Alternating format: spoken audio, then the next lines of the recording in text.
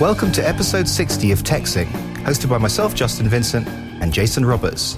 And on today's show, we have a very special guest with us, Peter Cooper, who's creator of the fantastic coder.io, and also author of Beginning Ruby, and owner of the Ruby Inside blog, amongst a whole bunch of other entrepreneurial stuff. So, Peter, great to have you on the show. Yeah, great to be here.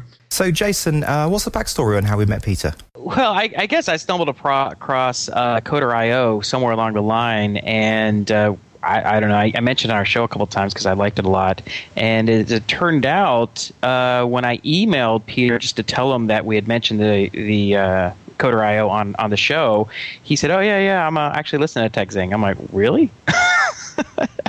I'm so used to people not knowing what it is that when someone actually listened to it, sort of surprised. So that's how I guess I got in contact with Peter. And by the way, Peter, we really appreciate you coming on the show with such little notice. I had emailed a couple of people and expecting to get a response, and I never even heard back from like 3 people I emailed.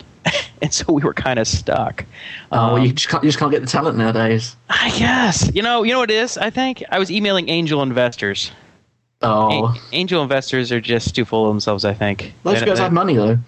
Yeah, they got money, and they don't care. So anyway, I really appreciate you coming on and last minute. And one thing you said, which was kind of interesting, when I was emailing with you, I said, "Hey, we can do it an earlier time because this is midnight your time." But you said you stay up till like 7 in the morning. Is that really? It's quite normal, yeah. Wow, that's insane. What the other thing is great about this show, Justin, is we actually have someone with a real English accent as opposed to sort of fake English accent. Oh, really? Okay. What? Because I'm born and bred LA, I am. You sound like you're from Boston compared to Peter, I think. Right. Okay, so listen, so something else you forgot to mention there, Jason, is that the real synchronicity and strangeness of it was that after you contacted Peter, you found out that he was actually a very old friend of someone I used to work with. Right. and we hadn't even known that. And who was this? So, Dave Hunt. Wow. Yeah, it's a small world. That's cool. So, cool. Well, why don't we start, Peter, you tell us a little bit about your background. I mean, Justin described a few things that you've done. You've done a lot, actually, so it's going to take us a while to get through it. But what's your background? How did you get into coding and technology? It's one of those really stereotypical geeky answers, unfortunately. I don't really remember a time when I wasn't doing this stuff, just because my dad was a bit of a sort of a technical nut back in the 80s and was always buying sort of computers like the BBC Micro, which Justin might remember. Oh, I remember the BBC Model B. Yeah, very very popular back in the UK in the 80s. Good machines as well, and he was into buying all that kind of stuff. So literally from when I was about perhaps 2 years old or so, this sort of stuff was being put in front of me, and I'd just play around with it. And so I don't really remember anything before having a keyboard in front of me at some time of the day or another. But yeah, so I didn't really have any particular ambitions to become a coder sort of later in life or anything. It was just something I dabbled with for fun, and just built up over the years. But I was thinking of actually becoming a lawyer initially, as an actual career progression. So yeah. But yeah, so I just worked on bits and pieces as time went by, and I actually I ended up leaving school at 16. I got a job in the then nascent web design industry in London in the late 90s. Well, wait, hold on a second. Justin, you left school right around that same age, right? Yeah, just before, yeah. So is that not an uncommon thing? Yeah, so that would have been 98. So Jason's just asking, does that happen a lot in England? What, people leaving at 16? Yeah. Yeah, I think it's only recently that I think the number went over 50% or something of people actually. Well, I mean, it's different because in the UK you have, what we call college, usually between 16 and 18, which isn't the same thing as university, which then you do from 18 onwards, which I know in America can also be called college. Right. So I don't know about the figures for that, but they say something like 50% of people go to university now. So. It's quite a large number, but then obviously it's a large number of people that don't ever make it that far. That's right, yeah. So, yeah, it seems to be growing over time, but it wasn't particularly unusual at the time.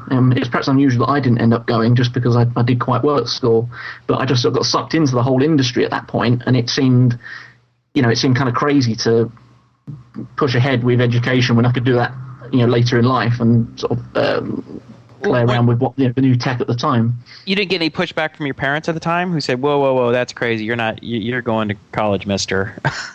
No, not at all. I mean, they were actually pushing me. They were saying, you're not going to sort of sit around for 6 weeks until, the college starts. You need to go and get a job. So I did that, and then that's kind of what led me down that path. So it was their fault, if anything. At least that's what I can tell them. But no, they've always just wanted me to take whatever risks, made sense, and they'd be there for me if it didn't work out. But it sort of did in the end. Well, what did you get? Okay, so you got into the industry. I mean, so how did being in the industry keep you from going on to college or university? I mean, did you get sucked into the entrepreneurial thing, or were you just working for companies at the time and making a good living and having fun? Well, I worked for the first design agency I went to for just 1 month. It was just a bit crazy, and I was a bit naive at the time. And then I went on to a second job for about 9 months, and then that was the end of my sort of full-time career in every sense. So from about 99 onwards, I've been self-employed the whole time. And I think it was just because I had leads and contacts and, could actually make a good run at being self-employed from day one. It wasn't a real struggle to get it going. Right. It eventually became so during the dot-com crash, because I didn't have any, a lot of my, people that I was working with went out of business even, and, there wasn't so much opportunity. But then sort of about 2004, 2005, everything just exploded at that point, and I was back on my feet again. Right. And reading through your sort of background on your website, you actually had sold a site even back as early as 99, right? You built up and sold a site? No, not back in 99. Perhaps I've got a typo in there or something. But no, the first thing I actually built up and sold was a site called, what's it again, Code Snippets, which was built with Rails. So that was built in early 2005, and I sold that in 2007 to a company called dzone, which is at dzone.com. They are like a dig for developers, I guess. And that was the first thing I actually built and sold. And okay, you know what I was confused about? It said that you were editor of eBoz, which was acquired by iPost in 2000. Yeah, my friend owned that site. I didn't actually own the site. I was just the editor for the site, okay. And he was like the owner of it. So I think that's probably worded a bit poorly. I should probably change that. No, it's just I don't know how to read. That's the problem. So, and it also said you were editor of Webpedia, which was acquired by Internet.com in '99. So, yes. Did being a part of these I guess smaller companies that were acquired give you a sense of how companies can be built up and acquired? Did it just seem, because I know for myself, when I think of companies being acquired, I don't really know how that process happens. Like how do you sell a company? I mean, it just seems like this sort of opaque process. Does being a part of it or going through it give you some visibility into the reality of it? Nope. Not at all. I mean, in those two examples with the eBoz and the Webpedia, I was pretty much in the dark. I was, it was almost like a full-time job for me, being the editor and directing the content and directing writers and things like that. And, the ins and outs of what happened behind the scenes of the acquisition was something that never even came up. It was a bit like if, you work full-time for any company, like an IBM or whatever, and suddenly your company gets acquired. You don't really know the behind-the-scenes deals of what goes on. But I did eventually get to learn a bit more about that through the two sites that I sold. Can you talk us through the kind of the process of the sale of Code Snippets? Yeah, Code Snippets was doing okay. It was making about, I think, about $800 to $1,000 a month on AdSense, which, knowing coders and the way they don't click on links, was actually quite good for the time. But I just wanted to kind of get rid of it because I just didn't really have any sort of strong use for it, and it was just kind of sitting there. And I think at the time I was wanting to buy a house with my then girlfriend, now wife. So it would have been useful to have a bit of capital floating around. So I had a friend who he was quite a bit of a bigwig in the hosting industry, but he's moved on to other things now. And he was looking for sort of small sites that he could buy on the side and build up. And he's like, oh yeah, I'll buy the Code Snippets site. And sort of named a price. And I said, oh yeah, that's okay. He's like, but if you think you can get a better price for it, then sort of go ahead. But otherwise, I'll sort of buy it in a week's time or whatever. And I was fine. So I emailed just a few people that I thought might have been interested, which included the guy from D-Zone, a guy called Rick Ross. And he was interested, and he named a price. He said, agree right now. I'll, wire the money over tomorrow. The whole thing will be done, very quick. I think there was a contract, but it was just so quick and breezy. It was a very, informal way of doing it, and it's not a very common way of selling. Right. Sites to my best of my knowledge, but he trusted me, so it just happened. Yeah, I guess if you're doing a deal with somebody you know and are friendly with, and also if it's just like something you own completely, right? There's no investors or any other people. It can be informally done, right? I mean, it's like selling a car. Well, he didn't know the guy from D-Zone. Didn't you say you knew him?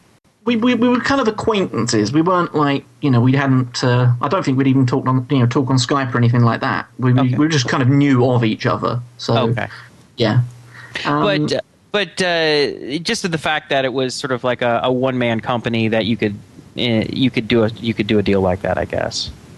Yeah, pretty much. It was just from a technical and tax point of view, it was a sale of a group of business assets which sort of made up this separate business of sorts, even though it wasn't incorporated separately.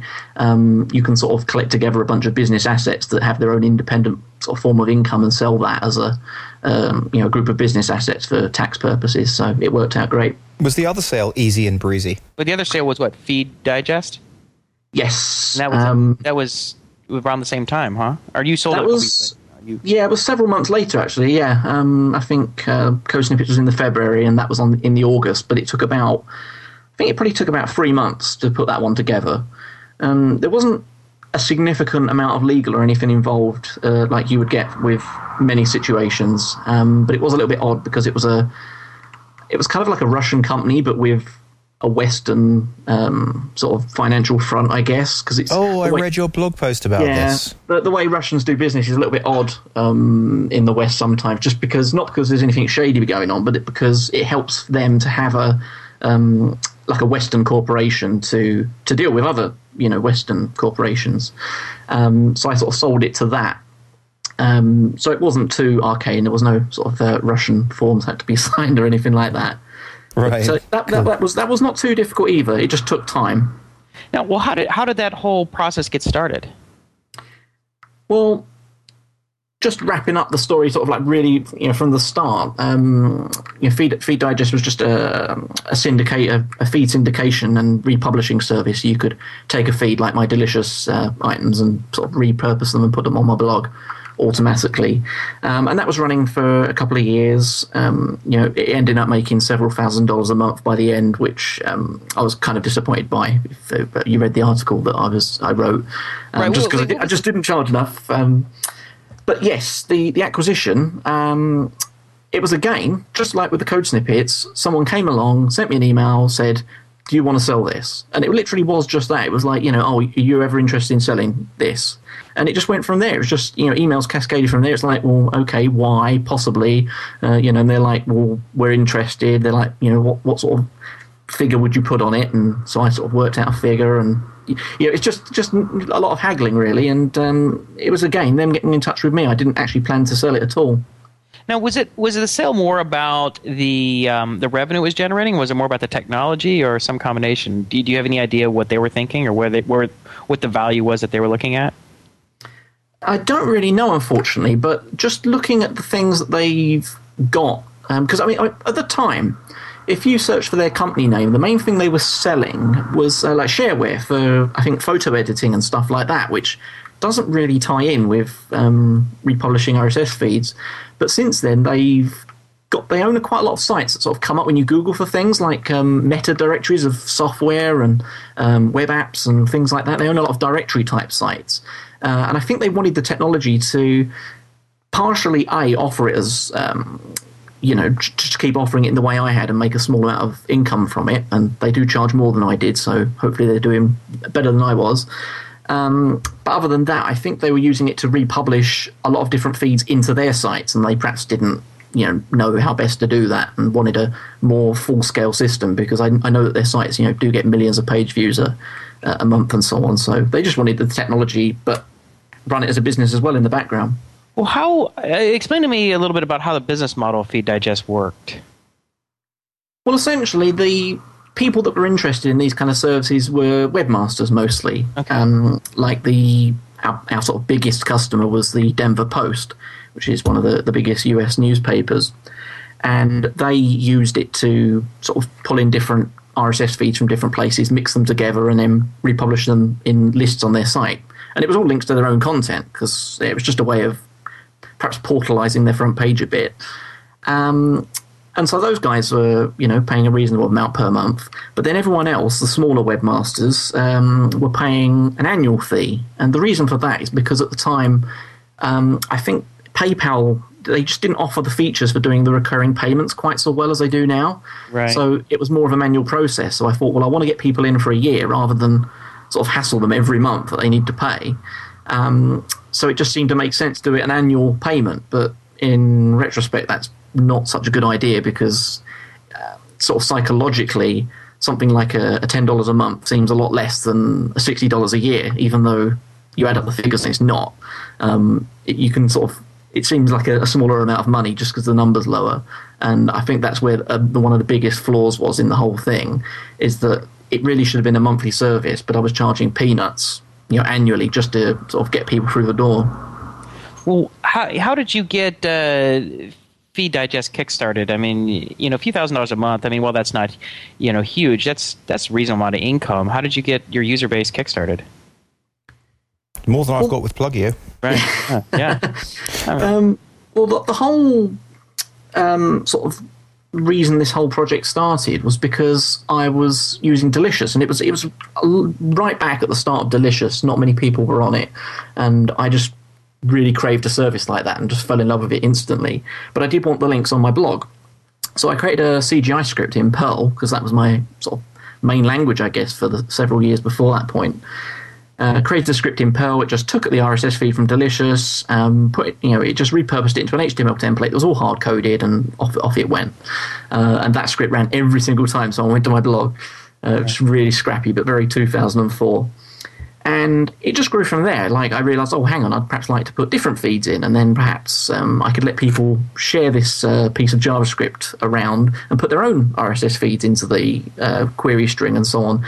And eventually, sort of, hundreds of different people were trying it out and emailing me and saying, this is a good idea, you should extend it a bit further. And I did extend it further into sort of a semi-product called RSS Digest, which you didn't have to sign up for. It was literally just a box. You went to the page, there was a box, you put in the RSS feed URL, and it gave you back a piece of JavaScript code you could put on your page. Really simple. And I said, if you like this, donate some money to me. And I think over the course of about 4 months, there was about, $5,000 or something of just donations, which for donations was pretty cool. So I thought this could be serious. So I turned it into Feed Digest. I think I just literally crammed on it for a month, like the whole thing, just rebuilding it from scratch. And I had a guy approach me a few weeks before launch, a guy called Kelly Smith, who is sort of now runs an incubator, sort of angel funding outfit of sorts called Curious Office, and they put in some money. But luckily, it turned out I actually made a profit from month one, and it just went from there. Well, what was the market? One interesting thing to know is how did the marketing get going? How did people find out about it? So that's a good question. It's one of those things where, like, if I try and think back, it's really hard to remember what were the things that really kicked it off, because nowadays I'd use things like Twitter and Hacker News and things like that, but they just didn't exist in 2005. So it's hard to say. I think a big part of it was the group of users who had played with the donationware version. So they were most of the first people to sign up. So that was a big kick. And I believe one of those guys was Marshall Kirkpatrick, who's now, I'm not sure of his exact job title, but he's one of the big cheeses at Read Write Web. Yeah, he used to be a writer at TechCrunch, right? That's where he started. Yeah, where he first got a big name. I think Feed Digest did actually get mentioned sort of in the footnotes of a couple of TechCrunch posts. But I think it was on Read Write Web. I think he ended up writing a profile. It might have been another site. It might have been mentioned on Mashable or something like that. But either way, it was one of the people that was in the sort of the donation stage. A few people did do blog posts about it, and it sort of just kicked off enough people to keep coming through the doors to then, have the snowball effect. Okay, I've got a question.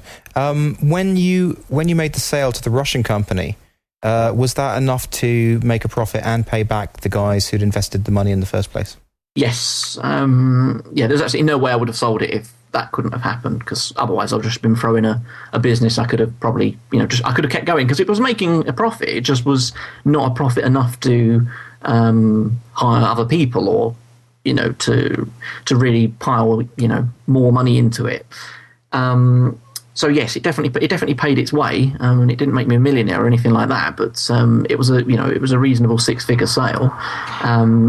Paid back the investors, and sort of gave me some capitals that I didn't have to sort of focus on client work after that. That was pretty much the end of that, and I've been sort of being able to fidget around and do my own thing since without sort of worrying too much.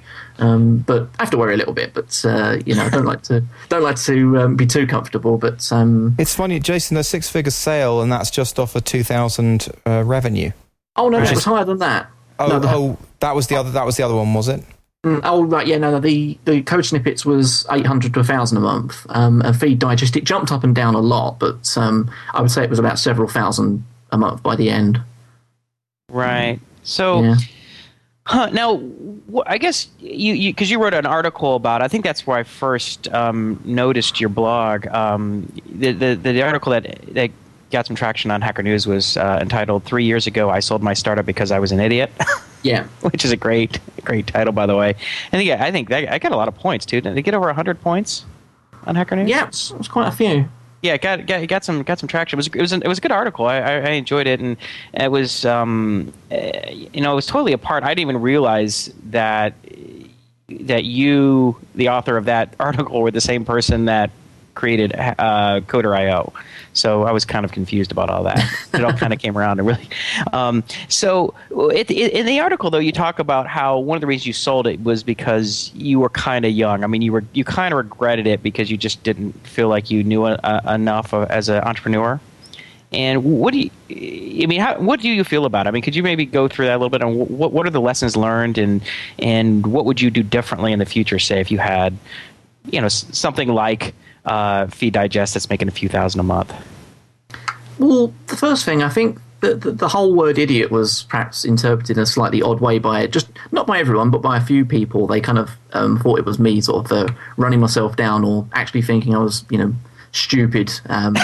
Rather, well, there's always going to be such a people that are going to overreact to stuff. Oh, yeah. I definitely use the word idiot lightly. Yeah, it's like, yeah. I was a doofus, that's maybe what you would say in the US to get the right tone that I was aiming for. I think it's fine. I just think there's some people who are just way too sensitive. I think you're right. I say that I was an idiot. I should have done this. I should have done that. It doesn't mean that I actually think I'm an idiot.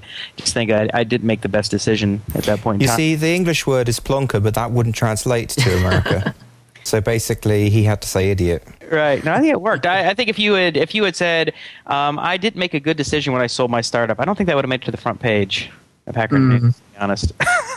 So, that actually wasn't the first title for that post. I actually did change it about 10 minutes after I published it. I can't remember what the first one was, but it was a lot more tame, like you were saying. But yeah, I mean, in terms of things that I learned from that, I mean, it was literally a big learning experience. It didn't feel like that at the time, but sort of looking back at it with a little bit more wisdom, there were so many things I picked up from that, not just business-wise, but technology-wise as well, because it was really an exercise in how to scale a MySQL database to sort of areas it perhaps shouldn't go, or at least shouldn't go under my control.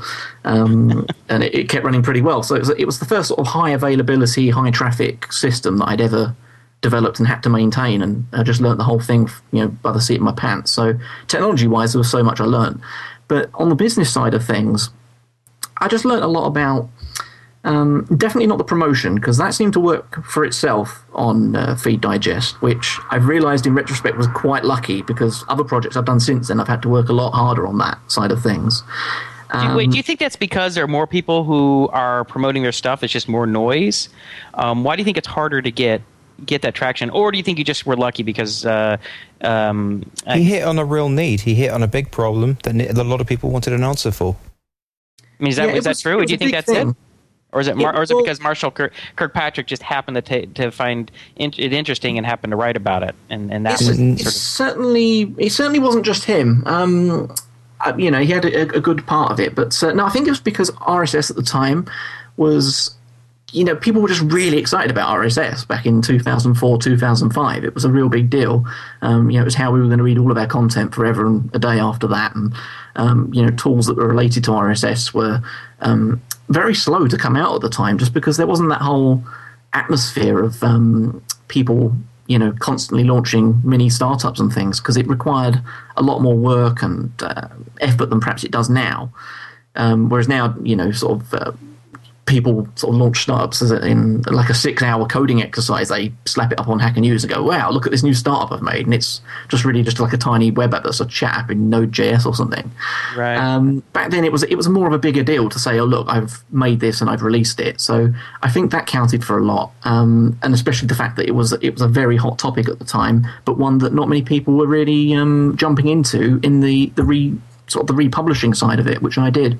But a lot of people as well, I think, the affiliate marketers and the people who are trying to work with Google and get high rankings, this would be the perfect kind of system for them, where they could repurpose sites and create new sites.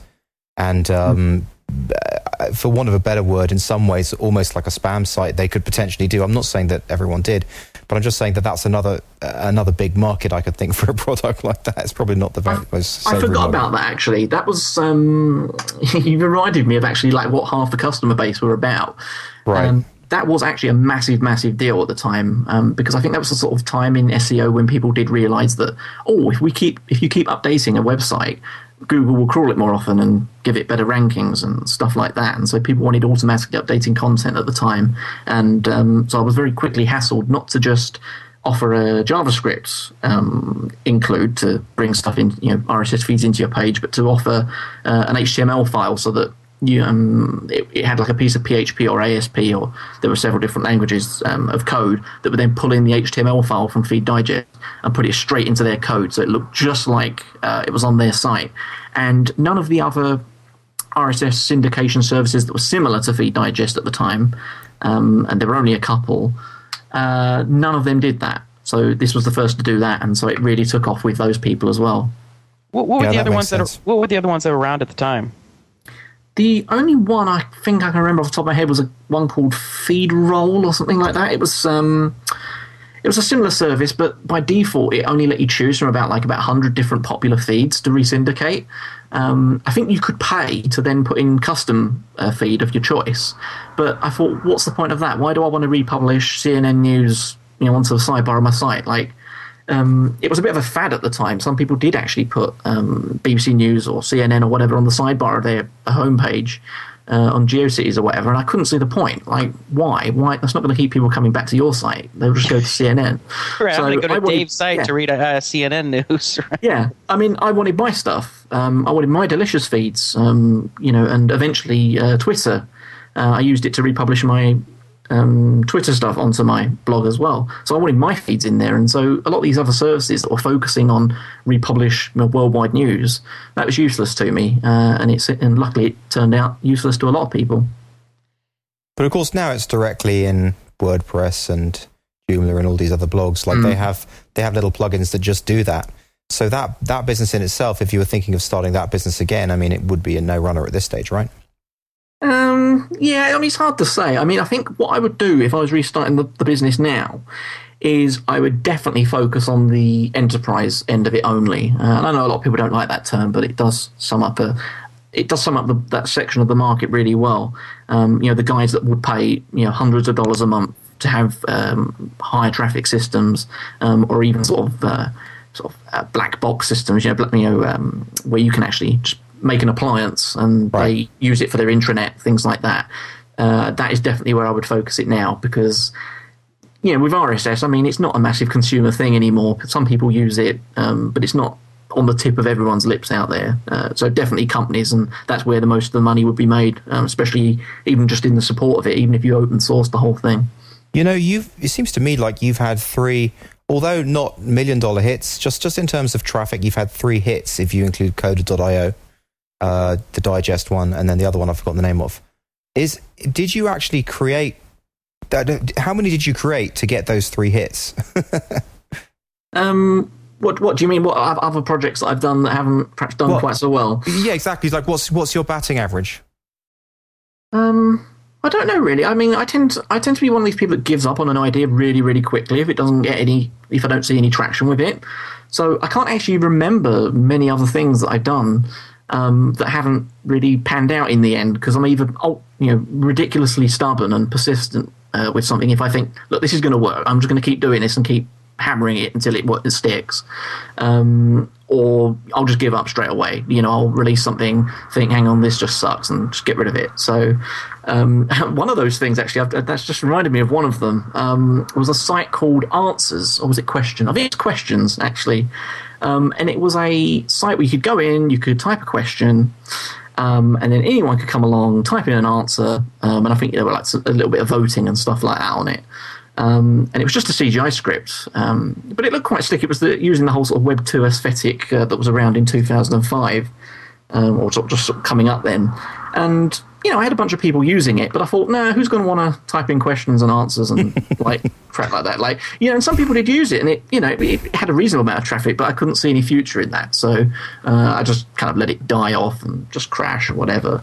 And of course, that was sort of proven to sort of be a fallacious argument, because now that's kind of a big deal on the internet. Because what do you have? You got Yahoo Answers, Mechanical Turk. Yeah. Then you have things like Quora and FormSpring. And Mahalo. Mahalo, right. So, I mean, that's just another example of why, an idea is important, but it's also so important how and when, I guess, it's executed, and then the persistence of the execution. Because it sounds like you did a nice job with your initial execution, but you just didn't keep pushing on it. Is that probably the difference? Yeah, I probably just didn't have the resources all the time, to really push it. It just seemed like a silly throwaway idea, and I thought, well, this isn't going to catch on because no one else is really getting into this area. I think Yahoo Answers actually launched around 2005 as well, so it was around that sort of era. But then, I was just going to say, it's like one man's rubbish is another man's gold. That's definitely true. And I mean, what I tend to do, my focus is on sort of producing as much rubbish as possible, with the hope that some of it will turn into gold, and then just sort of shut down the stuff that doesn't very quickly. So it's not so much about... Actually, it is like having a batting average, really, but if I think I'm not going to hit the ball, I just won't swing. Well, that's the famous quote by Linus Pauling, is the way to have a great idea is to have a lot of ideas. And I don't think that's quite the exact quote, but essentially that's it, which is what you're doing, right? The way to have a great product is, or at least product idea, is to maybe launch a lot of simple things to see what gets some traction. But what's the flip side of that, which is what you just said, is like your question and answer site was potentially a huge hit, but you gave up on it too early. So if you do launch a bunch of little ones and they don't gain traction, or you don't give them enough time, then you may miss a lot of opportunities because you just don't commit to anything long enough for them to even really show you, or even to be demonstrated that there is something there. Yeah, I think so. But I look at it a little bit like dating. If you're going out with a lady or a guy or whatever, and they're just not quite right for you or whatever, and then you split up, and then 2 years later they win the lottery, or they become famous or whatever, some sort of really positive thing happens to them. I wouldn't sort of sit back and think, oh, I should have stuck with them because they won the lottery or whatever. Like, it was really based on what happened at the time and how you felt about the project at the time that's important, and not the whether that industry ended up doing something big. I think someone who sort of sat there and thought, oh, I should have stayed dating her just because she ended up becoming famous. I think that's sort of a shallow way to look at it. So I don't adopt that situation with this. I definitely don't think, oh, I could have been a millionaire in the question and answer space. It's a good analogy. Well, I think in statistics, I'm probably going to get this a little wrong, but there's like type A and type B errors. And now I can't remember how it works exactly, but it sounds like you could say there are type A and type B errors in startups, which is like, if you type A being maybe that you launch something, you only launch one thing, and you stick with it too long. right? You keep trying to make something work that really is not going to work. It just the elements are not right. Whether what it is that you're doing, the market is not being addressed correctly, the competition is too strong, it's the wrong timing, whatever. Or you just don't have the resources to do it correctly. So that being a type A error, and a type B error being that you launch a whole bunch of stuff and you never give anything enough energy or effort or commitment to see it work. And what you're saying is that you would rather have a type B error than a type A error, because maybe the type B error, there might be a few of all the things that you launched that could have had, that you'll see later on, like, oh man, someone made that work and that was a hit, and if I just took a little longer. But by just the sheer fact that you're launching so many, that some of the other ones are probably going to hit. So in the end, it's ultimately a higher probability. Yeah, I mean, I see it as a breadth thing. I like to read a lot of biographies and books sort of about people who are successful in business or other fields, and they seem to fall into a few categories. And there's the people that are just plain lucky. They just the first thing they fall into is successful, and they just sort of coast through life. Very rare group. But then you have people who come across something by breadth, which is by just trying loads and loads of different things, and eventually something sticks and they roll with it, or even roll with many different things over time. But then you get the people who are deep. They pick some area of knowledge or some area of business and then just keep nailing away at it until through sheer persistence it ends up paying off. And I'm definitely in the breadth category on that one. Hey, so I just looked it up on Wikipedia. I had it just slightly wrong. The statistics are called a type 1 and type 2 errors, and it almost directly applies. Okay, here's what it says. It says, in a statistical hypothesis test, which is essentially what a startup is, right? It's a hypothesis. So in a statistical hypothesis test, there are two types of incorrect conclusions that can be drawn. The hypothesis can be inappropriately rejected. This is called a type 1 error. Or one can inappropriately retain the hypothesis. This is called a type 2 error. So type 2 error being obviously that you stay too long with a hypothesis. Right? Type 1 error being that you don't stay, you inappropriately reject it. So I think that's kind of the same thing. That's actually interesting. Now, do you think that that's just your intuitive feel about what the best risk-reward trade-off is, or it's just more just your personality type? You have lots of ideas and you have more fun launching things than you do digging deep into something, and it really takes a lot of proof for you to commit to something, to say, okay, this is really worth. I will suffer not being able to play around with all these other ideas I have and just work on this one thing, because it's showing a lot of potential. Yeah, I think it comes down to personality, as you suggest, because I think that's one of the things you learn as you get older, or at least I think most people learn it as they get older. I really hope they do. Is that you need to work with your personality rather than try and change it, because that is ridiculously difficult, and a lot of people fail at doing that. So if like in my case, for example, I know that I do flip from thing to thing, flip from interest to interest, and I've seen that looking up through my family. It's almost like a genetic thing, My dad had about 50 different jobs, and my granddad had about 50 different jobs, and that's just how we run. So I've sort of realised that, and I embrace it. So now if I'm working on something and I just become a bit bored of it, I will analyse the situation. I think, well, hang on, am I just procrastinating here? Or is this sort of one of these situations where I'm not going to have any passion for the first thing again? That's it. I've had my fill of that. And it's just about sort of developing this kind of gut instinct as to what situation you're in, and making the best of your personality without falling to its sort of whims to procrastinate. But the good thing about having lots of projects, of course, and I only tend to have about 3 or 4 at a time, is if you're procrastinating on one, you end up working on another. So that's how I play it. So structured procrastination. Yeah. That's like episode 3 or something like episode that. Episode 3, yeah, we discussed that. Structured procrastination. That's exactly it. And Justin talks about, you sort of innately have applied structured procrastination, right? Isn't that what you're... And if you don't feel like doing, your first 1 or 2 obligations, you jump to the third one as a procrastination and just really lay into it.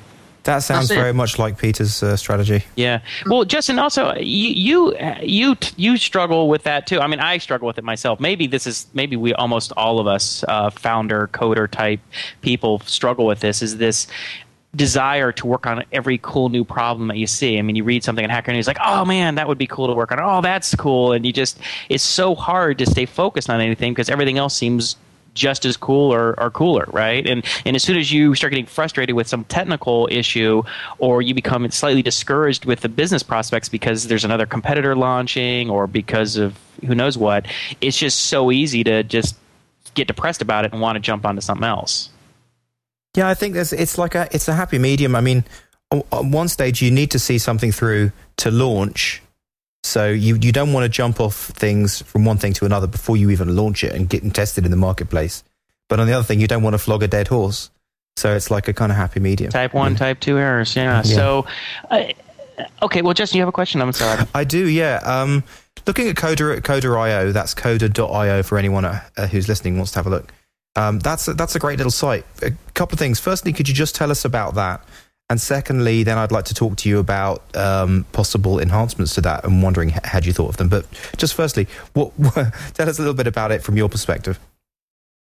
I've always had trouble as a developer, and I mean, especially as a developer who writes a lot about development. I run Ruby Inside, which is the most popular sort of blog about Ruby and things related to it. I've had problems finding other content to link to, and sort of keeping up to date with all these different programmers' blogs and official homepages for projects I'm interested in and things like that.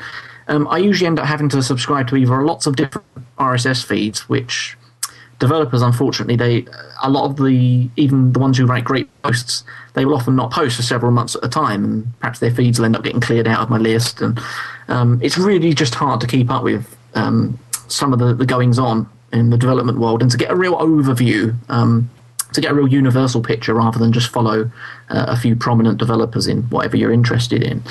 So I was just having a really big problem with this, and I was thinking, other people must be having this issue, because I keep seeing blog posts come up like the top 20 Rails-related blogs to follow, or the top 10 Java developers that are on Twitter and things like this. And so there seems to be this kind of thirst for sort of trying to get a broader overview of areas that we're interested in as developers. And I thought, how can I solve this problem? If only for myself, if not for anyone else. And I realised, it's pretty much like a typical search problem, but it's a search problem with it needs a unique interface on the front. I don't just want to have a Google-like search and just type in Java or whatever, and I get the same sort of results that Google would give me. I want to. I either want to sort of narrow down what areas of Java I'm interested in. Is it releases or libraries or, whatever? Or is it comparisons of Java to Ruby or whatever topics like that? But also I want to sort of see things possibly in date order or, sort of recent relevance, like on a Hacker News or Reddit type display. I don't want to see all old things. And some sites offer that kind of feature, like Delicious, for example, is excellent. And I think Delicious is really underused in this area. So like one thing that I would use is I would go to delicious.com/popular/Ruby and replace Ruby with anything like C or Java or whatever, and you can sort of see the latest things that are getting added to people's Delicious lists on there. And I'd use that as a resource. But things would often come up that were like sort of 5 years old or, just like spam and stuff like that.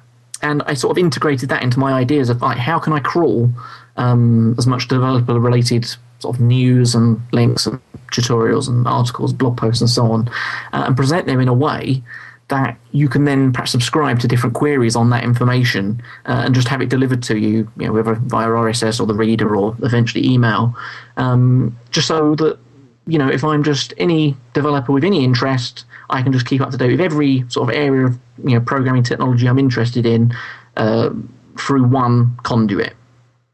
Yeah, well, it's... I love Coder.io, by the way. I think you're doing a great job with it. And what's amazing to me is that it hasn't been done already because it just seems so obvious. It's just like, why didn't this exist? I mean, this is it's like a simple. I don't know. It's not a simple solution, but it's just sort of an elegant solution, I guess. Right? It's not a complicated user interface. It's not hard to describe. You want to keep up with some topics; they're tagged, and Coder.io goes and it basically, I guess, is searching through all the most relevant content and ordering it by date, right? I mean, that's essentially what it does. But it works great. I think Twitter was actually quite a big influence on this idea. If you go on there, you will see the interface is similar-ish to Twitter in a number of ways. But instead of just being, what people have eaten for breakfast or that kind of thing, each thing is like a link to somewhere. So it's like just a very sort of high signal-to-noise ratio Twitter, but with the same kind of querying system and the same idea of following. You don't follow people, you follow topics.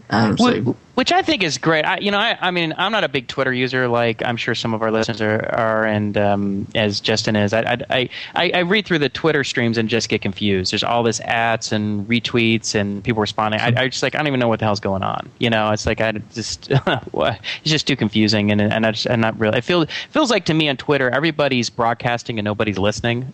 It's like and half of them are robots. So. Whereas these topics are interesting, right? So if I want to look up JavaScript, that's something I'm interested in. I can just quickly go through and go, okay, let's see what's the latest stuff. And one thing it's great that you do is you don't just limit it to 10 results per page and make me page through a bunch of stuff. It's like you have 50 or 100. Yeah, actually, there's a reason for that. It's because there's no pagination. Because I was just too lazy to implement it at the time, and it's just not come up yet. So I'm just like, let's just show like 100 different. Let's just show the 100 latest results, just so that no one complains that they need page 2.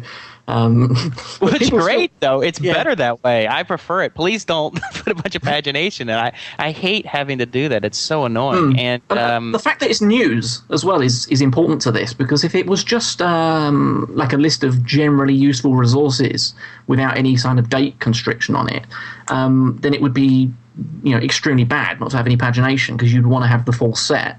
But with this, it's literally for keeping up to date with stuff. The whole concept of and this is something that's going to come into it, is the concept of like official links, like links to official homepages, links to like the best tutorials, as chosen by people on the site or as saved or favorited by people on the site. There will be an area for that, but that's not something that's on there just yet. So it's just news, so no pagination needed. So one question that I had, and then we were briefly discussing this on our last discussion show about Coder.io, is that to get the real kind of stickiness, shouldn't it have some kind of community where people can comment on the stories within Coder.io? That is something I think it's one of those features you think, that would be kind of easy to put in, and it would have some beneficial effects. The problem with that is that my experience of sort of creating small communities, or even sort of getting involved in others that other people have created, is that unless you do it right, you run the risk of ending up with every post being 0 comments, 0 comments, 0 comments, 0 comments. Unless you're really going to dig in there, you're going to comment on everything yourself and kind of lure people in, and perhaps even sort of make some fake users and really sort of get the ball rolling. And it takes a long time, because I've got a site called Ruby Flow, which is I guess it's kind of like a cross between like a Reddit and a meta filter type site, where anyone in the Ruby community can post a link to a tutorial or a library they've made. And I had to just post and post and post to that for about a month or so. And then other people started posting because they saw that it was reputable, there was a history to it, and their sort of efforts wouldn't be in vain. And I don't think Coder.io is at that point. People don't want to eat at a restaurant that nobody else is eating at. Right? That's exactly it. And I think I remember hearing an interview with one of the Reddit guys, and I think they had to spend the first couple months just writing all the comments, right? They had to create all kind of fake users to submit all their stories, and they had to write a bunch of fake comments, so they had to do that. And I guess it's pretty common. And I just heard the term for it. I didn't even know there was a term for it. It's called like sock puppeting. Is that right? Yeah, I've heard of that, yeah. That's sock puppeting? Yeah. So, which in some ways seems slightly unethical, but you have to do it in a way, right? I mean, I mean, if one person is representing themselves as many different users, I mean, that's clearly a little bit of fakery going on. Now, it may not be for any malicious intent. It's just to give people a sense that, hey, there's stuff going on here. But I imagine you're right. You have to have some early people in there, otherwise everybody's just going to stand around and watch. You guys just given me an idea that this is what we're going to need to do for the Swarm network. Is to see, I don't know whether you know, Peter, but Swarm's a game that I'm developing. Yeah, I've seen that. Okay, and one of the things I've been worried about is what happens if like a whole bunch of people, go onto this, but there's no one to play against. But just use Sebastian's AI and just pretend they're people. Right. And we can sock puppet them. Well, that's exactly like with David Fogel, the interview we did with the checkers playing about the checkers playing AI, right? I mean, they gave it a Blondie 24, right? That was the alias name, and they gave it a personality. It was a 24-year-old female math student at UC San Diego, and they gave a whole persona, and people treated that persona completely differently because of it. But yeah, I mean, you probably have to do that. That was actually one of my projects back in the day. I actually did make a Perl script that sort of put together English phrases in sort of various different ways and produced blog posts on. Like, I would give it topics, and it would kind of just ramble about those topics for about 2 or 3 paragraphs in like a live journal type form, and then it posted them sort of automatically to Blogspot. Back, I think it's about 2004, and it's still up there. You can, I think it's iamlearn.blogspot.com. I haven't been there for years. That's very grey hat. Yeah, and it did really well. Like the traffic just went through the roof, but then the experiment just ran its course, and it was just for fun. It wasn't to promote anything. It was just to screw around. Well, what kind of technology would you use to do that?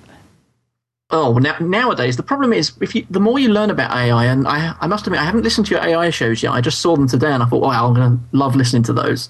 But the problem is once you learn more about how these systems really work in the real world, sort of formally, you start thinking, hang on, just screwing around with a Perl script and sort of bashing sentences together isn't the way to go about it. So I think I would need to do a lot more research on that and the way you can generate text programmatically rather than the naive ways I was doing it. Well, there's the test. I can't remember the name of the test, but basically once a year they run a test to see if a computer can pass the Turing test. And, you mean it's at the Lubner Prize, the Turing test they use? A program called Jabberwocky won it for quite a while, and now and that was basically an expert learning system.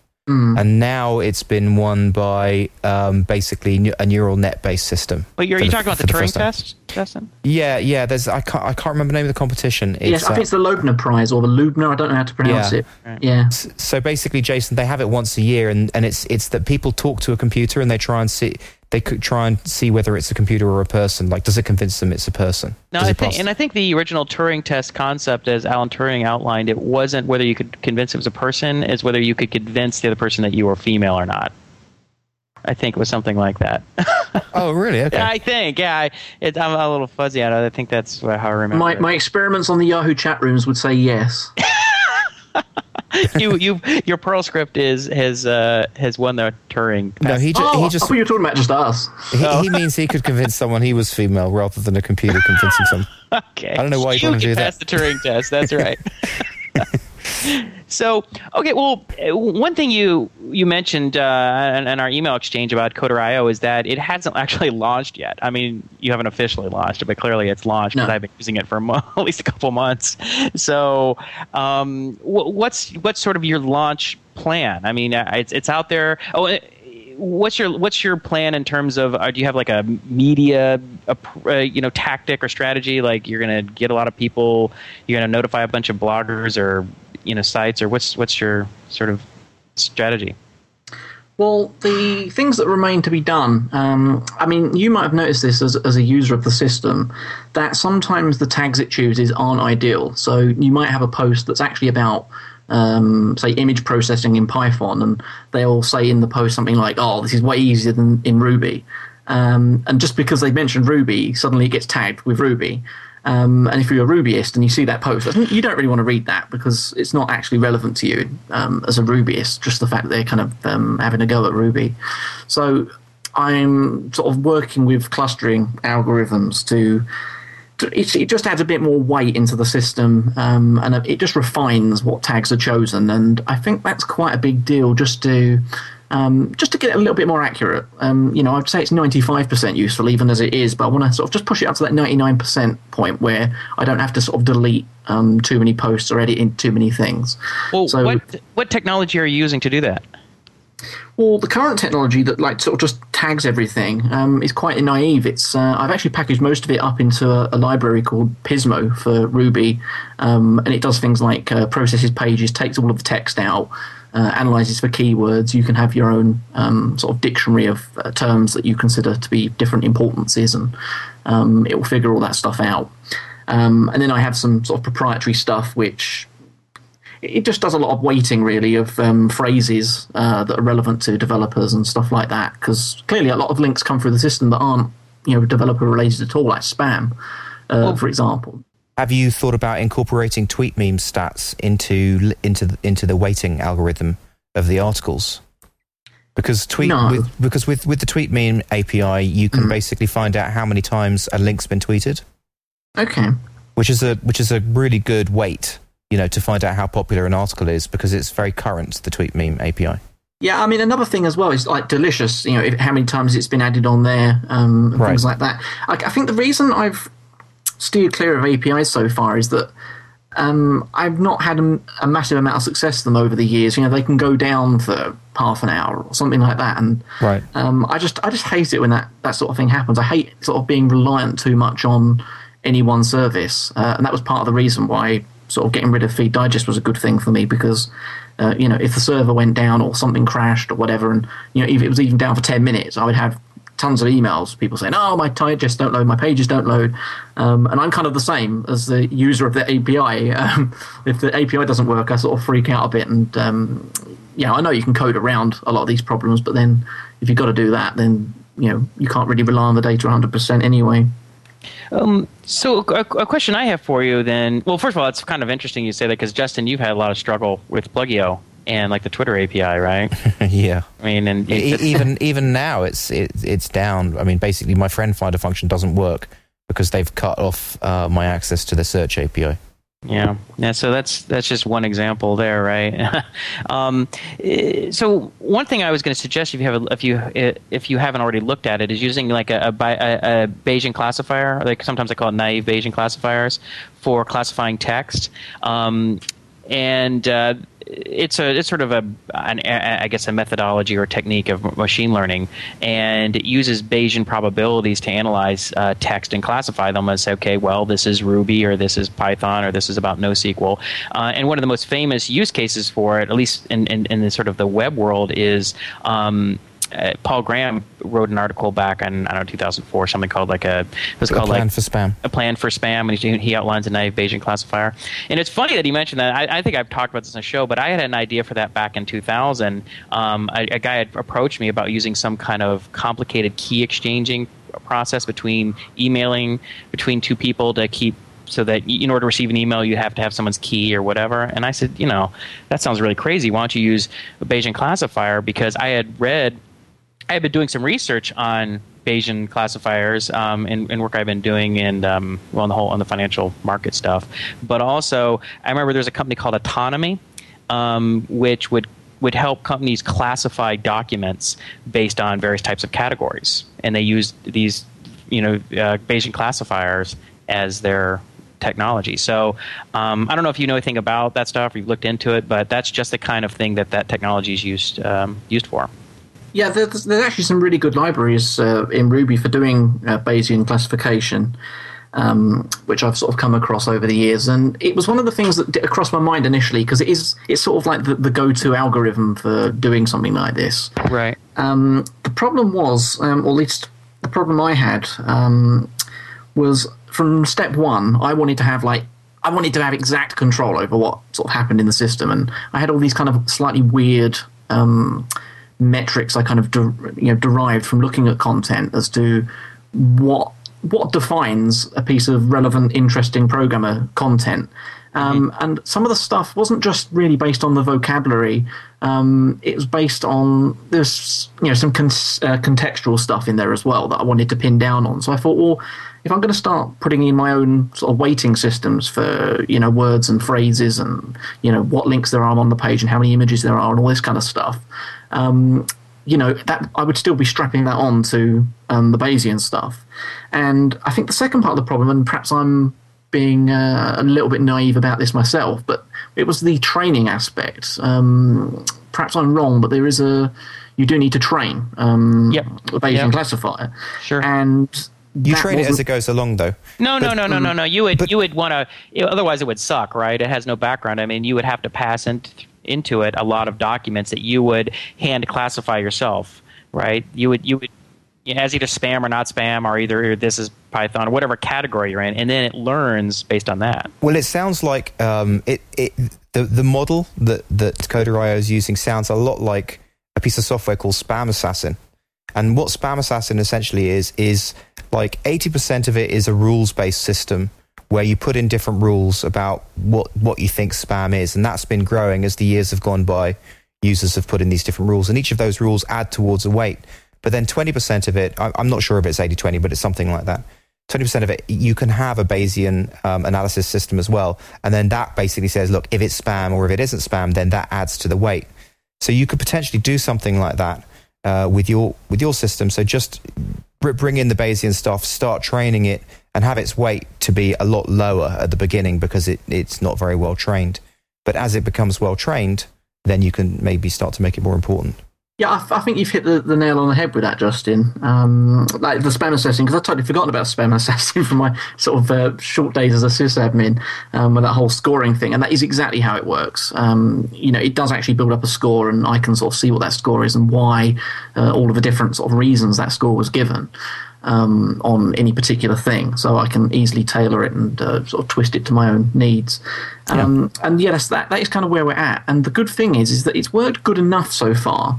But as long as I make sure I keep cleaning up and any sort of things that are extremely erroneous in the tagging, as long as I get rid of them or fix them, I can then use the existing body of content to train exactly. such a Bayesian filter. So I've already got the data set built up over time anyway. So that's another angle to it that could come into play. And it's just then the Bayesian is just one more of your little rules. Well, the way it works a lot of times in machine learning is you'll have various types of models all will vote.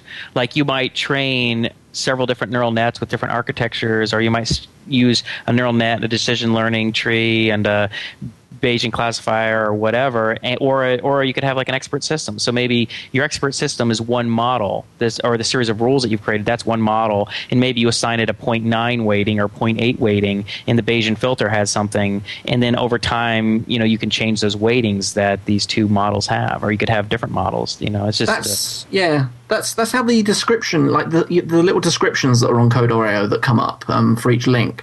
That is how, in fact, the titles as well. The title and the description are chosen in that kind of way. And I didn't learn about it from machine learning. I sort of picked it up from reading some articles about how systems in planes work for reliability and like for systems like the how high you are, that kind of stuff. And they have like 3 different systems and they all report to the computer, and 2 of them have to come up with the same result, and then it goes with that, so that if one gets an erroneous reading or whatever, it can it just takes the best of the 3.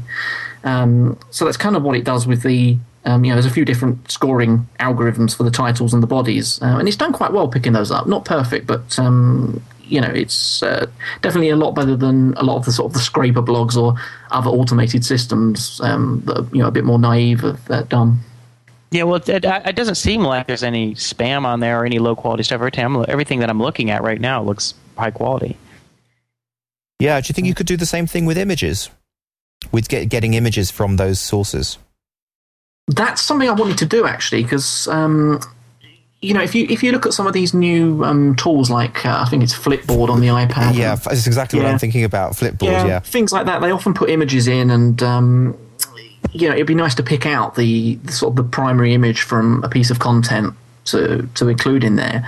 But then I was thinking, would I actually find this useful myself? And I didn't think it would be particularly useful for developer stuff, because I know some articles have like a graph or a logo of a project or something in. But it just seemed like extra noise to me for, it would work, but perhaps it wouldn't pay off in the amount of effort I'd put into making sure the images were correct. And having looked at other systems that scrape like developer blogs and try and pick things out like images, I've not seen anything that's particularly compelling that makes me think, yeah, this would really add a ton of value. And even if you look at dzone.com, which I mentioned before is like a dig for developers, and it actually sort of is kind of related to Coder.io, but is all human powered, but a very similar sort of process, I guess, without the it's not as automatic. But they, for their images, they just show you a screenshot of the site that's being linked to. And I look through that and I think, yeah, it's a nice kind of gimmick. And it, in its early days, you kind of would look at it and go, wow, that's kind of cool. But the more I look at it and the more I go there, I think this is not any use whatsoever. It's just having a picture for a picture's sake, just to kind of like drag your eye through. But the actual content of the image is, it's so tiny and so thumbnailed that it's not much use to me at all. I find that to be true. I know that, for instance, a lot of blog posts that I'll read, they have pictures all throughout there. They're just kind of random pictures to illustrate a point, like a picture of somebody who's mad because they're talking about being mad or something. And then when I got to print this stuff out, I just got to use Print Friendly to go through and just hide them all because I don't care about the stupid pictures. Unless it's an important graph, for the most part, it's just a waste. It's like just give me the straight up content, and something that I would point to is like some of the most interesting content that I read. They don't have any pictures. I mean, Paul Graham doesn't have any pictures in his articles, and he doesn't need them because his great essays. He don't need a bunch of silly. Yeah, pictures. but once you've used Flipboard, which has been obviously designed by some very good designers, you can see the possibilities of automated pictures, and it is really, really impressive. I mean, have you used Flipboard, Peter? Yeah, I think I actually got into it on the first day. I was quite lucky. I managed to sort of get my code in quite quick after Scoble mentioned it. So I tried it out. It's pretty impressive. It's pretty impressive the way that it works and in the way that it lays the pages out. But obviously that's an iPad-specific app. So for that environment, it really works. But I can understand how a system like Coder.io, I can understand how it's not needed, so I can see your point. Yeah. Yeah, I mean, one thing I could do, of course, is I could just collect together thousands of pictures of Natalie Portman and just sort of randomly throw them in to sort of lure people's eyes through the page. But, I like that. Yeah, that's right. That's something like that. But no, I mean, one of the things about Coder.io is that it actually does have images on it, but the images are sort of like in a Twitter style fashion, where the image isn't related to the content. It's the source of the content. So, like, if you take the sort of think read write web, it reminds me of Slashdot, the way that they do their images. Yeah. So it's source based, and I think that provides just enough, for now at least, just enough visual element to make it easier to scan through than, if it was just absolutely plain text. Although plain text has worked for some sites, like Delicious, for example. They will show an image if the link is actually to an image directly, or I think a movie. But other than that, it's just plain text links, and that seems to work. And on Reddit as well, and Hacker News. So I think developers in particular have I think that they don't mind just seeing text. But we do have a little bit of graphic flair, just in case. I think that's right. You don't need a whole bunch of bling, and sometimes that can be just distracting. So I have a question for you. One thing that I've been thinking about lately is the whole voting and the sort of fanboyism that I think is playing into Hacker News as it did probably on Dig and Reddit. So, like, for instance, there are definitely like people on Hacker News that if they submit something, it's going to the front page no matter what, right? Derek Sivers, Paul Graham, Zed Shaw, they write something. I went to have breakfast this morning. It's on the front page, right? I mean, obviously they're all known to write usually fairly interesting things. And there's obviously a whole another dozen or 2 dozen people. If they write something, it's going to the top, which you could say goes to building credibility. If you build credibility, people want to know what you have to say. But I sort of feel like by showing the source, and by showing the number of votes, people are voting because other people voted, and people are voting because it's just somebody that they like and respect. The content may not necessarily be worthy of it, and I wonder, and what you think about that, because you don't have voting on Coder.io, and I wonder if that's maybe better because you eliminate that kind of effect, that sort of fanboyism or groupthink, and it's just like raw, updated content based on a category. Yes. I mean, the important thing about some of those people that you mentioned is that they don't necessarily submit their own stuff to Sure. Hacker No, News. So and I don't mean to disparage them, right? Like I would say that I read most of their stuff because it is good, right? I mean, I don't. It's not like it's their fault or they're doing anything. It's just the nature of how groups of people behave. I don't actually think you're right on this one, Jason, because I think Derek Sivers does a lot more blog posts that end up on the front page of Hacker News. You think so? Yeah, I think so, yeah. I would be interested to do analysis of like what percentage of his posts make the front page or not, right? Or Joel Spolsky or Paul Graham or Zed Shaw or even people like Jason Cohen.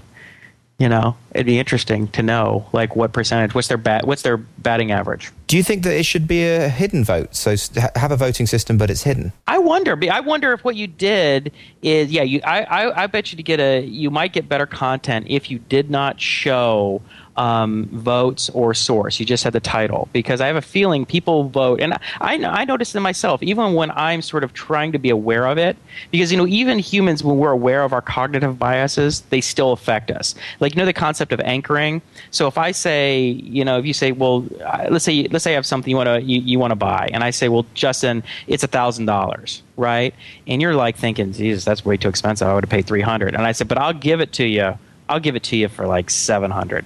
You're like, wow, 30% off. That's good. You even know what anchoring is, and it's still going to affect you. I mean, there are studies that show that people who are aware of anchoring still fall prey to it as much as anyone else does. So, but are you saying that there should be votes, but you just shouldn't show it, or are you saying there just shouldn't be anything? I don't know. I mean, I'm sort of thinking, this is something I've thought somewhat about, because I think there's a cognitive bias that people vote on things that other people have voted on, and more than the opposite. And I think things that once they get a little momentum, they're going. And then, of course, once they get momentum and they get the front page, and that's the Italian restaurant effect, right?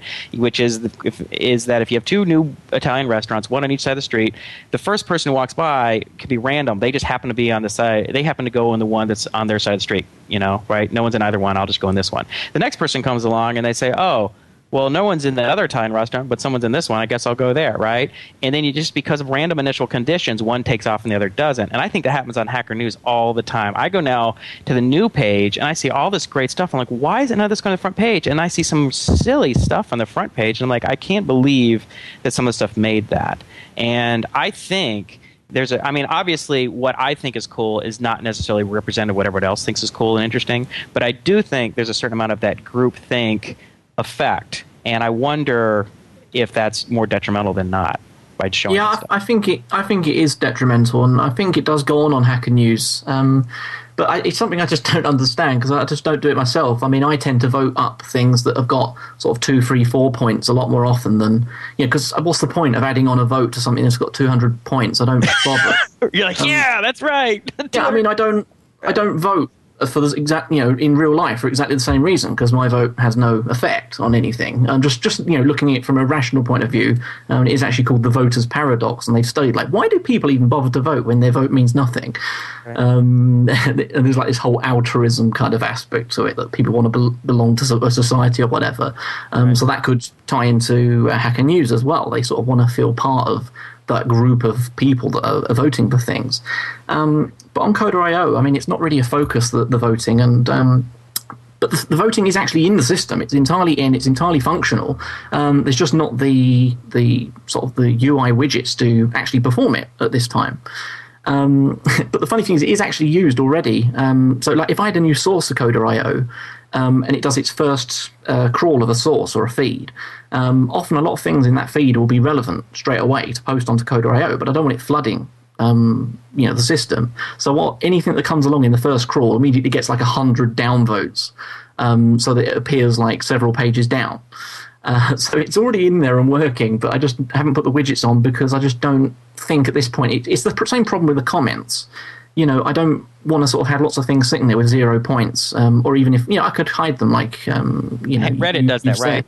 Doesn't Reddit do that? Maybe you could try an experiment of just having the voting buttons, but don't display what the votes are. But although the thing is, it doesn't really affect what you're seeing too much. because, I mean, it is news and it is something that would tend to be in the order of when it came in. I mean, the votes do have a slight influence, and it actually uses the same algorithm as Reddit for the amount of votes to the positioning and things like that. But I don't think there's enough users on Coder.io to make that work at this point. You need to have lots of people reading each different sort of area of content, and at the moment it's probably mostly people just reading Ruby stuff. So I want to reach a critical mass before I put the things in, like commenting and sort of having the voting work entirely properly. But I mean, more important than that, one of the other things I need to get in before it launches is saving items, which, is a bit like starring items on Google Reader, because I think some of the things that come along in Coder.io you want to perhaps not just read later, but you might want to sort of keep coming back to as a resource, like a tutorial for Redis or something like that. You want to keep coming back to that to learn it, until you've sort of nailed the topic, and then you can unstar it again or remove it from the system. I think that's going to be really important, to be able to save items that are in the database, sort of like you'd add favorites in Twitter, and come back to those. Yeah, I think that's a good idea. That would be probably my first request as a user, is being able to save. Let me ask you a question about the design. Did you design this yourself, or did you hire a designer? Because I think it looks really nice. I think it's an attractive site for pre-launch. Yeah, it's just entirely myself. I mean, the way I design is a little bit weird, to be honest. I just start off with something really basic and then pile up the features. So, like, you wouldn't have even wanted to see it, like, after a few weeks. It's just full of box shadows and, curved corners and stuff like that. But then once I've got it to a point where I kind of think, okay, these are all the different things I want in the design, I then sort of take that whole, sort of 37 Signals minimalism approach of just cutting away whatever I can. So turn off the typekit fonts, turn off the rounded corners. Like, does it really make a difference if the corner's rounded or square? And then just take all the trash off the top. And then you're left with something that's clean, but the structure and the form of the page is really nice. So it's not entirely a deliberate process, but doing that, sort of sculpting a page in that way, just keep adding these bits of clay on and then sculpting it down to the bare essentials, just seems to work for me. It just seems to come out quite nice. It seems to be. I think it looks good. I think you're on the right track. And well, I don't know how much we got into this yet. But the marketing, the launch strategy, right? I mean, how are you gonna? Do you have a plan to get this to bigger numbers? Yeah. I actually had a landing page on Coder.io from about January, and I think I got about 1,800 people on a mailing list for sort of to know when it launches, who I haven't even emailed them yet, which is probably not good since it's been in alpha. They're looking at me like, hey, 2 months. Thanks for the email there, Peter. I'm kind of just scared to email them because, like, it's just a sudden influx. I want to make sure the technology's right before, like, thousands of people turn up. There's already 600 users just from people that have seen it, me mention it on Twitter. So, just people that are coming to it routinely. So the traffic is just going to explode when I email those people. But I have been sort of building up contacts, and I've got people who are interested, and like you guys as well. You've got me on for this interview, and I'm speaking to other people that I can't really mention names just because otherwise I might sort of jinx it. But I've got some good leads. I mean, these are people who have are these for people who have like big popular blogs or something like that? So if they mention it or recommend it, then that'll drive traffic. Is that what you mean? The leads? Yeah, I've got a few things like that, and I'm also hoping I might be able to do a sort of a promo tour of sorts.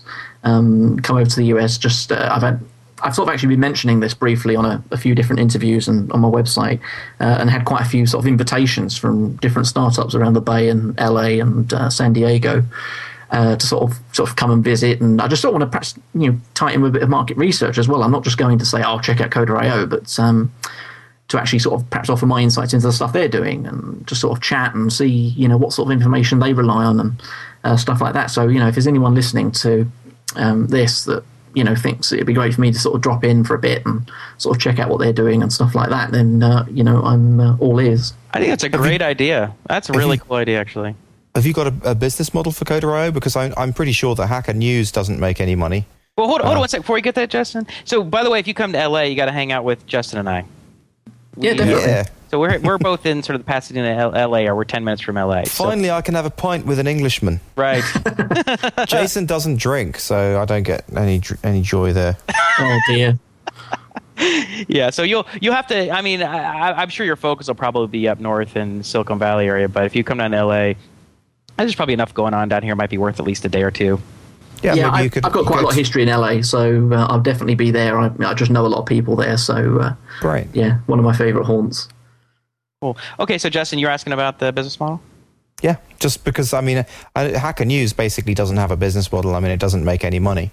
What do you think about Coder.io? What's your thoughts for that? Well, what Coder.io is now isn't what it initially was meant to be. The thing that it was initially meant to be is the business model. And that is, it was going to be, and these seem to be becoming so popular lately. I might have missed the boat again on this, but the whole kind of professional screencasting and ebook kind of market, because I mean, you know, people can probably tell from some of the things I've done, I sort of have a publishing and writing background, and you know, that's sort of where my real sort of focus is. Rather than development as such. I can't see that in Coder.io in any way whatsoever. No, how did that happen? How did it migrate? Yeah, I mean, the original vision is just that Coder.io and sort of this whole I/O process, input output for developers, was literally, it was just going to be about selling screencasts about different topics and ebooks and whatever I sort of decided to produce or get other people to produce. But then I thought, well, how am I going to promote this stuff? Because I've only got, I've got blogs and stuff in the Ruby sphere, but that doesn't really spread out much further than Ruby and JavaScript and sort of ancillary technologies to those. So I thought, how can I promote this stuff? And I thought, I had this other idea that, what it eventually became about the whole sort of keeping up with news thing. And then I thought, well, hang on, if this kind of entirely free service became popular and I've got thousands of different developers sort of subscribed to feeds or email alerts or whatever about Java news or Python news or whatever, I've kind of killed two birds with one stone, because one, I can see all the stats and I know how many developers I've got following different topics in different areas, but secondly, I've got them kind of captive, so they're either reading the news on sort of through the Coder.io site, or they're receiving an email, or subscribe to an RSS feed, and I can be the only one that can push out information into that stream that says, well, hey, look here, you're subscribed to, say, Java and Python tags.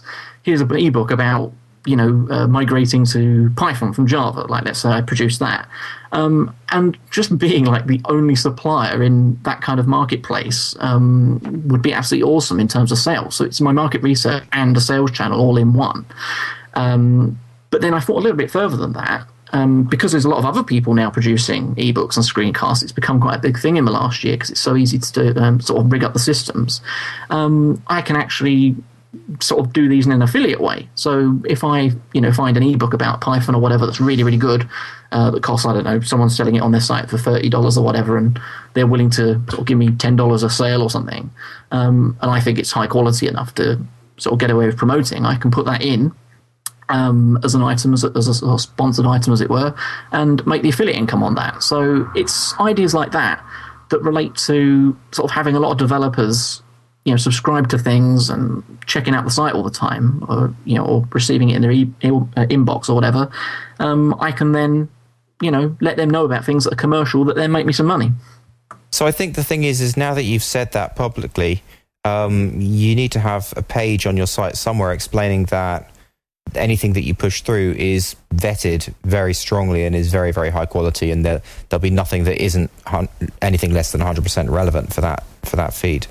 Yeah, I want to keep it really sort of subtle. I mean, especially to begin with, it's the focus is definitely on just keeping high traffic, high quality stuff coming through, and I think it takes that high quality stuff and a history of high quality stuff to actually get people to subscribe in the first place.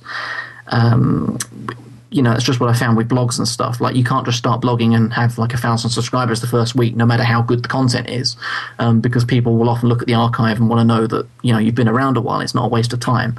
So I think I kind of need to prove that just implicitly without even sort of explicitly saying it to start with. But then, I probably will blog about it so that most of the people who are sort of subscribed will learn about it one way or another. Do you think that blogs or say RSS readers or our subscribers like that I'm wondering if that's becoming irrelevant because of things like Hacker News? Because I used to go through my RSS reader all the time. But now I almost never do, not for any other reason than I just have Hacker News, which sort of aggregates the stuff anyway, or then maybe I go to Coder.io as well, and I don't go looking through the blogs. I mean, what do you think about that? I think it's quite easy in that area to sort of just see like what you do and sort of assume that everyone else has sort of taken the same route. Mm-hmm. I know because I do that as well. But I know from people I talk to that it's a real mix. I mean, there are some people that still just type in techcrunch.com and they'll just go there. They won't subscribe to it. They just want to keep typing it and going in every day like that. Right. But there are still plenty of people that subscribe to feeds because they are sort of discerning a source. They want to read TechCrunch. They want to read ReadWriteWeb. They have these sources that they want to read. Whereas people who perhaps haven't got as much time or they're not so discriminating of the source will use things like Hacker News and Reddit a lot more because they would rather see what they think the experts or the group thinks is important within a certain area. But I think there are enough people that discriminate by source to sort of keep things like feed reading and customized Twitter feeds sort of going. It's not going to be a problem, I don't think. Right. Hey, Jason, I think we're coming to the end of the show because we're coming up to the hour and a half mark. Okay. So last call. Yeah, last call. Okay. Last questions. Okay. Last orders. All right. Let me just figure what I want to ask here. So, yeah, one thing I noticed is that you have over 10,000 points on Hacker News. That's incredible. I mean, how did you accumulate so many points? Because I know from personal experience, I mean, I've submitted a number of things that I thought were really good, and they got nothing. And there's a few of them that got a little bit of love, but it is just hard to get anything to the front page. I mean, do you submit like 5 things a day? I mean, how did you get 10,000 points? No, I don't submit very much at all. Sort of once or twice a week at most, I think. It's one of these instances of what gets measured gets done.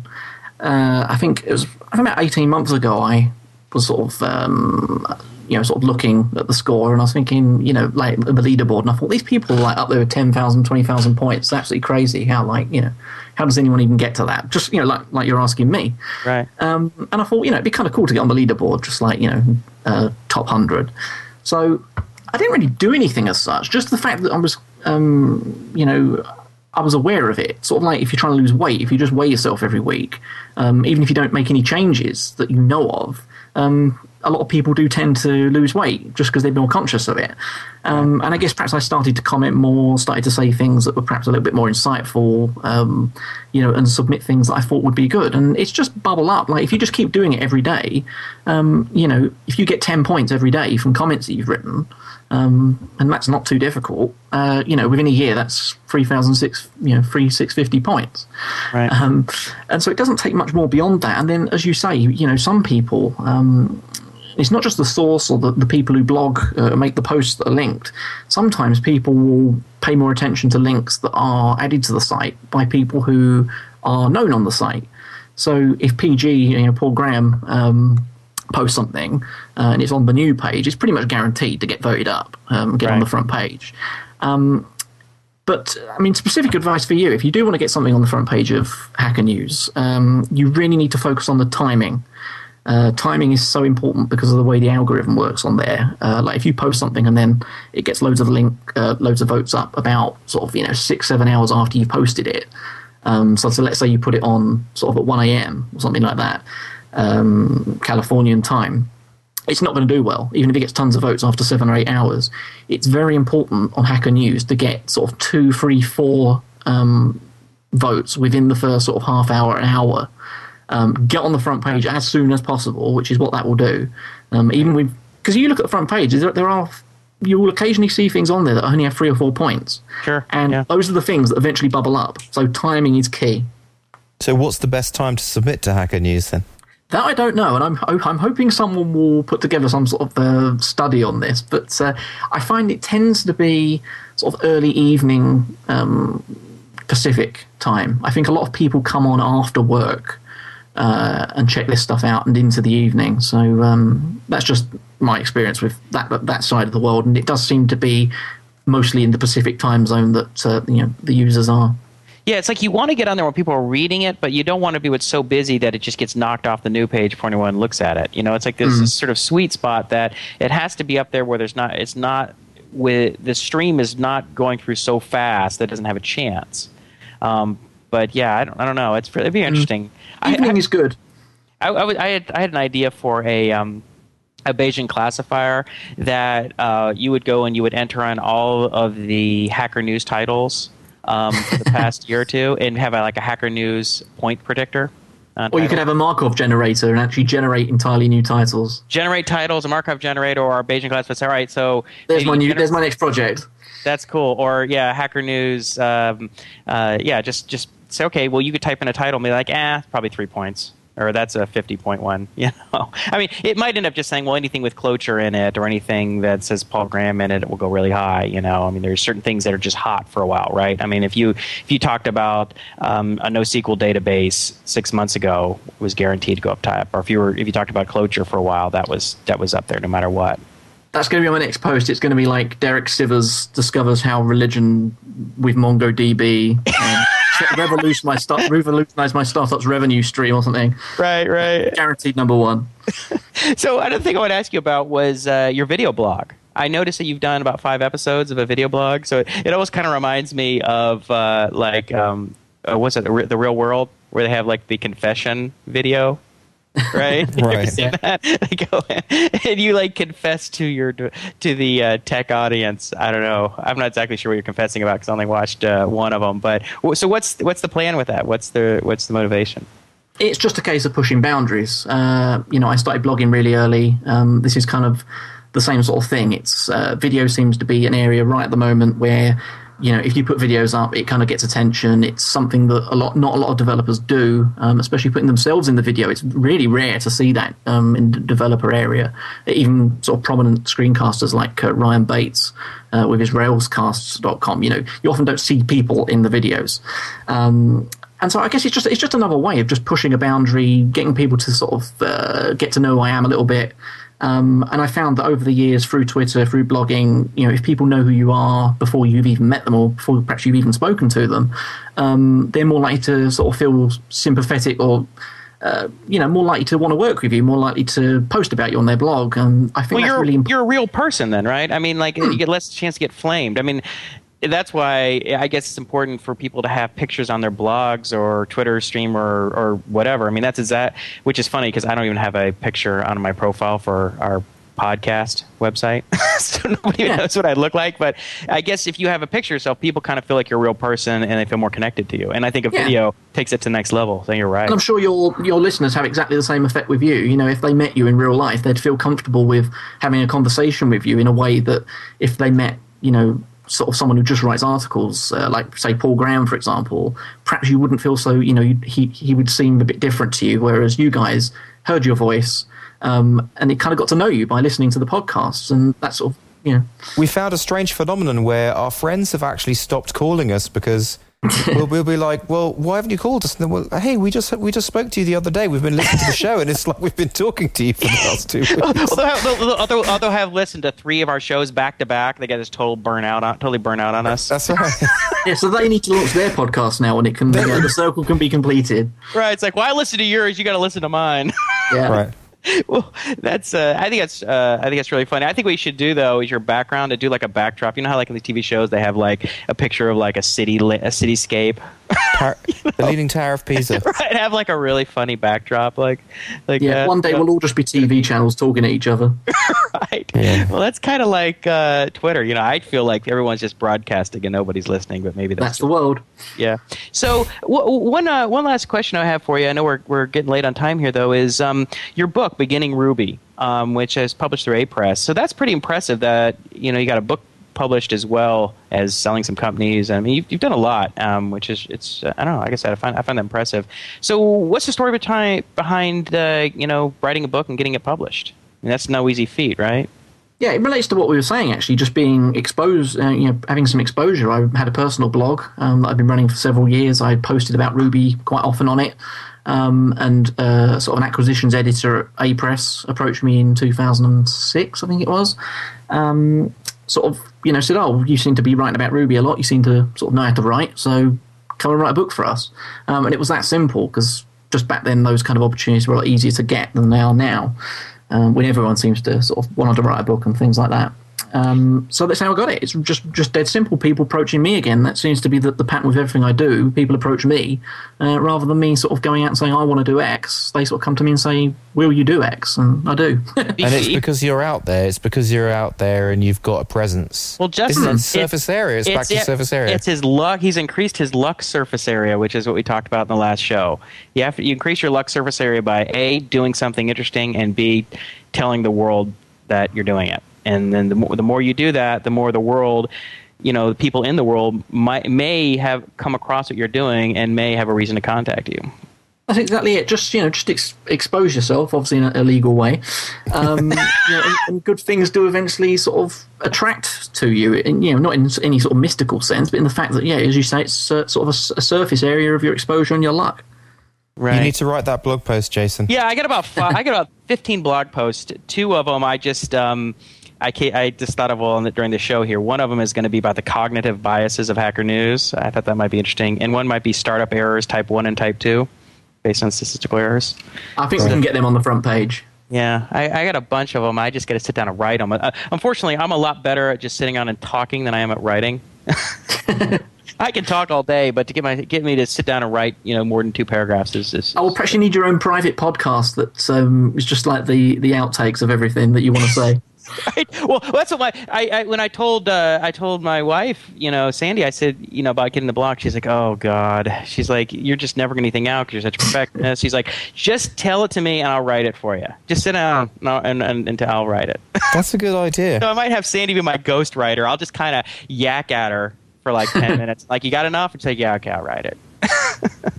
That's what I'll do. But well, Justin, do you have anything else, or should we wrap this thing up? No, I think wrap it up. It's been a great show, great interview. Peter's been a great guest. It's been great speaking to you guys. Yeah, like I said earlier, Peter, it was real.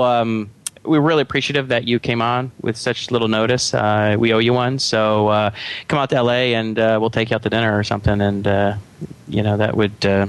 Yeah, and also I'd like to have you on again, maybe at some point after Coder.io is launched, and we can kind of see how that goes. Get a little review of your experience. Yeah, I'll tell you all about my ramen noodles diet at that point. Yeah, right. That'd be great. All right. Well, thanks again, and we'll be in touch. So, all right, that's a wrap. We're out.